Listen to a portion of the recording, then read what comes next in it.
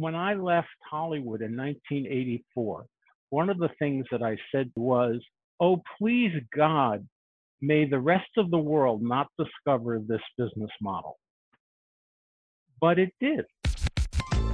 Hi, and welcome to Drinking with Creatives. Totally not a podcast about me trying to write beer off of my taxes. My name is Jeremy Berger, and each week I chat with a professional creative, have a few drinks, and discuss the issues that they're facing. This is part one of my chat with Steve Lance. Steve is an author, copywriter, and, well, just a whole bunch of other things in his decades of work in the advertising and marketing sector. For part one, we sit down and chat about the changing face of content and the business infrastructure that supports it. Content will always rule. Now, tell me more. You see, everybody thought in the 90s it was about the pipes, that it was about the delivery system. And everybody kept talking about wiring the last mile and blah, blah, blah, blah, blah, blah, blah. But ultimately, what got demonstrated is that content will always win out, because the question becomes what's on, not where is it on. And it's also complicated by the additional factor of the strategy is you don't need to own anything but the tip of the spear. Meaning that if you want to be a car rental company, you don't have to own cars anymore, Uber or a cab company. If you want to be in the restaurant business, you don't have, or in the deliveries business, you don't have to own anything. You don't have to do anything other than what you end up owning, what your equity value is, and how these companies are being valued right now has to do with the how many people do they connect with at the tip of the spear. And then so when you apply that over to the film industry, and especially the independent film industry, it's still going to be a question of, one of the questions that you're going to have to ask is, who would be interested in this? And the huge battle right now, the number of streaming services is unsustainable, the current number. But the battle will be waged for the next few years. So the question becomes, you don't care who wins or loses as long as somebody wants to pay you to put your content in their hopper. And if your content demonstrates value to them in terms of how many people stay, and none of these companies are sharing the really key data, which is ratings, which is viewership, and the things that you couldn't measure before the world we're in, which is how many minutes in are what percentage of the people tuning in, tuning out,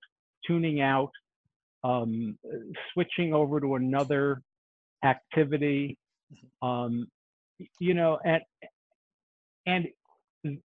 the result will be a creepily engineered response to that. It will have to do with people looking at every second of the content and saying, where did we lose them? Where did we gain? Where did we keep them? It's going to be like jury selection. Oh, that's just the most terrifying thing I've ever heard in my life. Oh, oh, no, I got more terrifying things than that. That's the only thing that terrifies you. Stick around. Hold on, I'm going to get some popcorn for this horror show. It's going to be great. Oh, okay. So that's funny that you talk about content and like all the platforms that we have going at, we have, what do we have? Disney Plus, we got Hulu, we got Netflix, obviously the king, the first, all of them attempting to produce content that people find engaging. But why is it that series are so engaging? Like, for example, I mean, Tiger King is the most obvious example right now. That gets to the question of personality. People, they like a good story. Mhm. They get engaged. Part of it is just moving with the crowd. Crowd went in that direction, and it got traction on social media and on the web. Mhm. And that's this month's flavor, and it will blow off and go on. I mean, it's got all of the ingredients of every one of those Discovery crime reality series. Mhm. But that's not that's not what's at issue. I don't know that there's I don't know what the shakeout point is. I don't, there will be.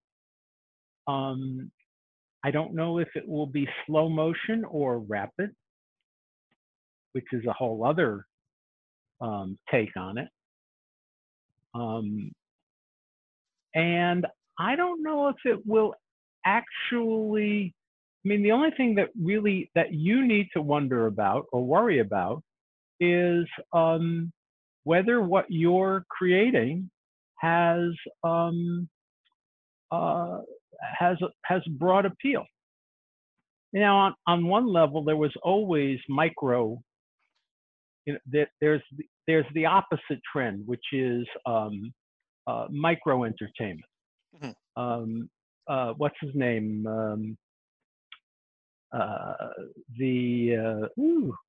Have a little more Irish whiskey, Steve. Oh yes, Lachlan Murdoch. yes. He made that bet with the micro channels on Sky, where you would have you could have the Bridge Channel or the Golf Channel is a good example. It didn't make it because it didn't have sister networks to promote it on. Mm. One of standalone networks can't survive, because how do you know when something's on if they have to pay for every dollar of their advertising? But what makes multiplexes, in the same way that there's no difference between a promo on Discovery for BBC than there is between when you go on Netflix and it says recommended for Jeremy. Hmm. Same thing. So they make a decision. In one case, they let your choices dictate the promo. And the other way, it was, listen, it makes sense. A person who's watching this is probably going to want to watch that. Gotcha. But none of that is germane to what is your career going to look like. Hmm. They're all just different options for selling the product that we make. Well, no, it's further down the pipeline. Hmm. In other words, if you could get nuts thinking about that stuff. I got sucked into it because I was I was creative director of NBC, so I learned about it and had to know about it and understand it. But the truth is, for most creative people, that's not what's at issue. What's at issue is the thing that when I left Hollywood in 1984, one of the things that I said to Carol. Did you ever meet Carol? I don't know if you ever did. My ex, Oh Dan's yeah, mom. yeah. Oh, No, okay. she stopped by the office on a couple of occasions. Oh, okay. Oh, that's right. One of the things that I said to Carol when we were leaving LA was, "Oh, please God, may the rest of the world not discover this business model." But it did. The rest of the world is operating, especially for creative people. The world is operating on the Hollywood model, which is don't spend a penny until you've got the whole package assembled. Make the don't commit to don't pay the writers, don't pay the front end people. And then when you do have the package together, then what happens is you don't work for a company. What I've been telling Dan all along is he will never have a staff job, because and the better he is at what he does, the less likely that will be. That it's going to be like the movie industry, in that, oh, we have a project, we will pull together the best team that we can for the next 2 years, and we will all work together. And at the end of the 2 years, we will disband, the project will be over, and your, quote, company will be, for people like you and for Dan, your company is your relationship with other people on that job. Because those are the people, when they get another job, they'll say, oh, you got to hire Jeremy. He's like, whew, he was the best, you know? Oh, stop it. I know. Sorry, I digress. Please continue. No, not at all. You know, because that's, you know, and for people like Dan, I said, you know, Dan, what you're always going to struggle with is the fact that the better you are at something, the less likely that a company will hire you, because they are terrified. Every company is terrified that next year your cutting edge skills will not be relevant. And no amount of assuring your employer that you will learn the new technology will set them at ease. Huh. Right. That's right. Yeah. I am very happy I am not at your stage of my career, such as it was. That's fair.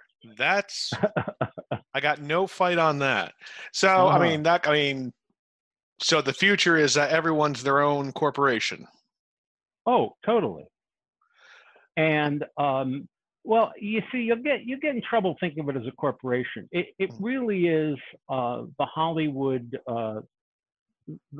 production model, that every person is as employable as the network of people that they have worked with who have nothing but great things to say about them. Sounds like I need to update my LinkedIn profile. You got it.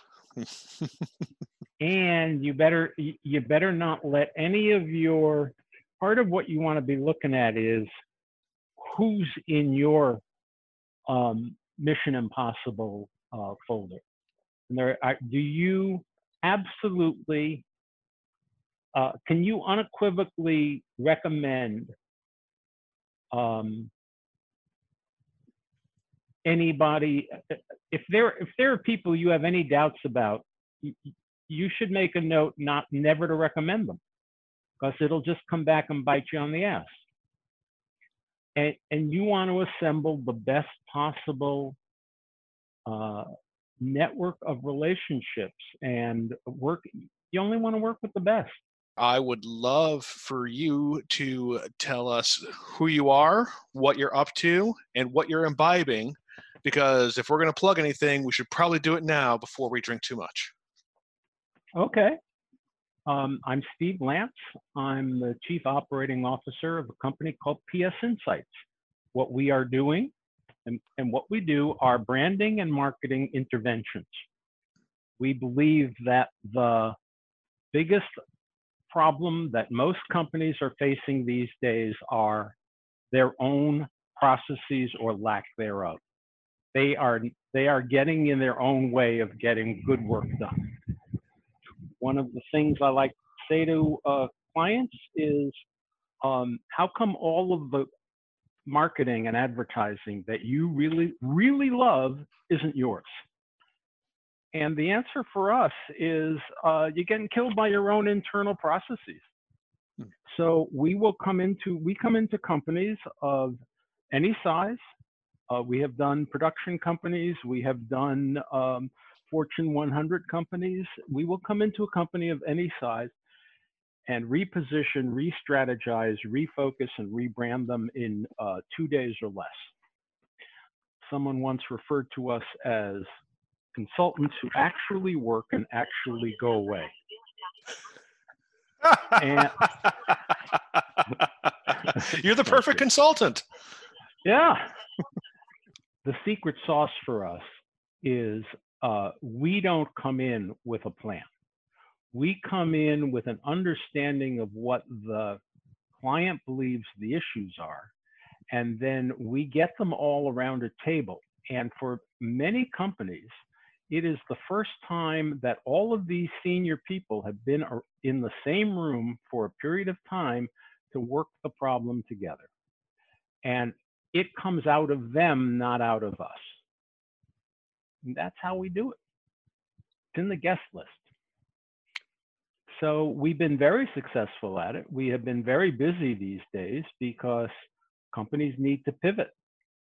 And none of them want to hear the reality, which is that they're going to have to pivot 3 or more times in the next 1 to 3 years or longer. Why do you say that? Oh my gosh, because we're not in the new normal. We're still in the new abnormal. We are 6 months to a year from an interim normal, and a year to 3 years from the new normal. And what do you think the new normal is going to look like? Anybody who says they know doesn't know. But you have to be prepared to understand that the sand is shifting. I believe that the companies that will do the best and the creative people who do the best are the ones who recognize that they are asking the question, what if this doesn't work? What if what we're doing is not the place to be, is not the answer that our customers are looking for, or we should be looking at? What do we do next? There are very few companies. Procter & Gamble is one of the great ones. Another really good one is the US Marine Corps. They are always asking, what if this doesn't work? And you have to be constantly at it. And one of the things, I believe that that's why Dan pivoted to programming and coding and programming and VR and AR. He said, you know, it's kid's not even 30 years old and he's got 2 Emmy awards. Where is that business going? Oh, don't get me started. You know, it's riding a dinosaur into the future. And as creative people, we have to be flexible enough to say, oh, that's not going to work. What will work? I wish I knew the answer to that, and I don't. You don't have to know the answer to it. You just have to be tuned into the fact that you don't have to know what's next. You have to be open to the idea that things are going to change. And anytime you can spot a trend, anytime you can see something coming that for example, with every disaster that's going on out there right now has right now somebody is figuring out another way to do it. I guarantee you that for every restaurateur who is not going to reopen, there are 10 trying to figure out how to reopen with a new model. Okay. Have you looked at Airbnb recently? No, go ahead. The Airbnb, Renee told me about this. I'm actually going to pull it up right now because we were supposed to take a look at it together, and I got busy then. But since obviously they still have their offerings for vacation rentals and bed and breakfasts, but now they're offering online experiences, quote unquote, unique activities we can do together, led by a world of hosts. You click on that link and you go to farm to table from the Mediterranean from $17 a person for 1.5 hours, or family baking experience in the United States from $20 a person for 1 hour. Ukraine, explore card magic. It's an interesting model, and I'm curious how it turns out for them because it's a .com, so pulling any kind of relevant data is always difficult. But I think that's a pretty unique take from a company that was looking down the barrel of a very short shotgun at what they had to offer. And I was very surprised. I was in the middle of a 4-city tour when everything got canceled. And I was frankly delightfully surprised that Airbnb refunded 100% of my money. I was braced for a virtual company trying to hold, like WeWork, that they would try to hold on to every penny that they'd come in and not have to pay it back out. But they did. They refunded it immediately? Yep. Good on them. Yes, sir. When I wrote and told them why I had to cancel and what the reason was, to my surprise, there was a 100% credit in my on my credit card within the week. That's fantastic. And so what I'm seeing on their website right now is that culture. What you're seeing is a company that's looking at the question of not how do we take every penny and go public and survive as what we were, but what's going to work. Okay. They don't know if they don't know if this is going to work. But they're willing to take a shot. Yeah, any more than it's what business is Starbucks in? Food and beverage. Nope. Really? Yep. If you want to know food and beverage, you go to Panera. If you want food and beverage, if you want coffee, you go to Dunkin' Donuts. One of the things that I like to point out is I've been to hundreds of Dunkin' Donuts around the country, and I've yet to see a chair. It's like, get your coffee and get your donut and get the heck out of our store. But Howard Schultz, in his biography, talks about what he always had in mind, which is what he's building is the third place. And what he means by that is he wants to be the place where people go between 1 and 2, after 1, before 2, when they need a break, and with 1 being home and 2 being work. And if you go to a Starbucks, it's an interesting experience. I sat in a Starbucks one day from open to close. I took that bullet for you. Thank you. You're welcome. And here's what happens. From 6 a.m. to 8:30 in the morning, it's get your breakfast on the way to work. You stop off at the third place. Maybe some people have a little extra time. They eat their breakfast there. They check their email. And when you understand that, you understand why they have free Wi-Fi, why they have easy chairs, why they're trying to make it. They're building heterosexual man caves. And so from 6 a.m. to 8:30, it's breakfast. From 8:30 to 10, it shifts to young moms who've dropped the kids off at preschool or elementary school, want to catch up with their friends before the 10 o'clock stretch class, yoga class, Pilates, whatever it may be. 10 to 12, it's single office, home office.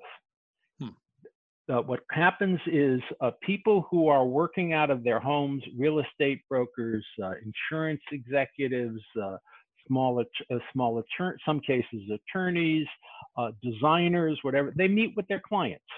They come in either to work by themselves or to have a client meeting. I'll meet you at Starbucks. And so they do the meeting. From 12 to 2, there's a little bit of a lunch bump. At 2 o'clock, it switches to committee meetings. So before everybody has to pick everybody up from school, the PTA meeting, the church meeting, the breakout subcommittee of the whatever meeting, and these groups come and they meet in the afternoon, and then school gets out, and there is some high school and college traffic in some of the locations, and at 6 p.m. Business falls off a cliff because people have they have done whatever it is they're going to do during the day. They are back at either location number 1 or location number 2, and the third place is not on their list. But I'll tell you something, Howard Schultz and Starbucks will solve that problem in the same way that McDonald's used to be a lunch business, and they solved it. They didn't get it right the first time. But now they've got McCafes, and now they got the $1 coffees, and now they've got a strong breakfast business. They've got salads. They've got a strong lunch business. Now they've got the convenience of grabbing some food to take home for the family, so you don't have to cook. So, in the same way, Starbucks will solve the 6 to close problem. For more about Steve and PS Insights, head over to www.psinsights.com. And for more links and what we discuss here, head over to www.drinkingwithcreatives.com. If you enjoyed this episode, please subscribe and download on whatever is your most favorite listening platform. I hope you enjoy the show, and I'll see you next time.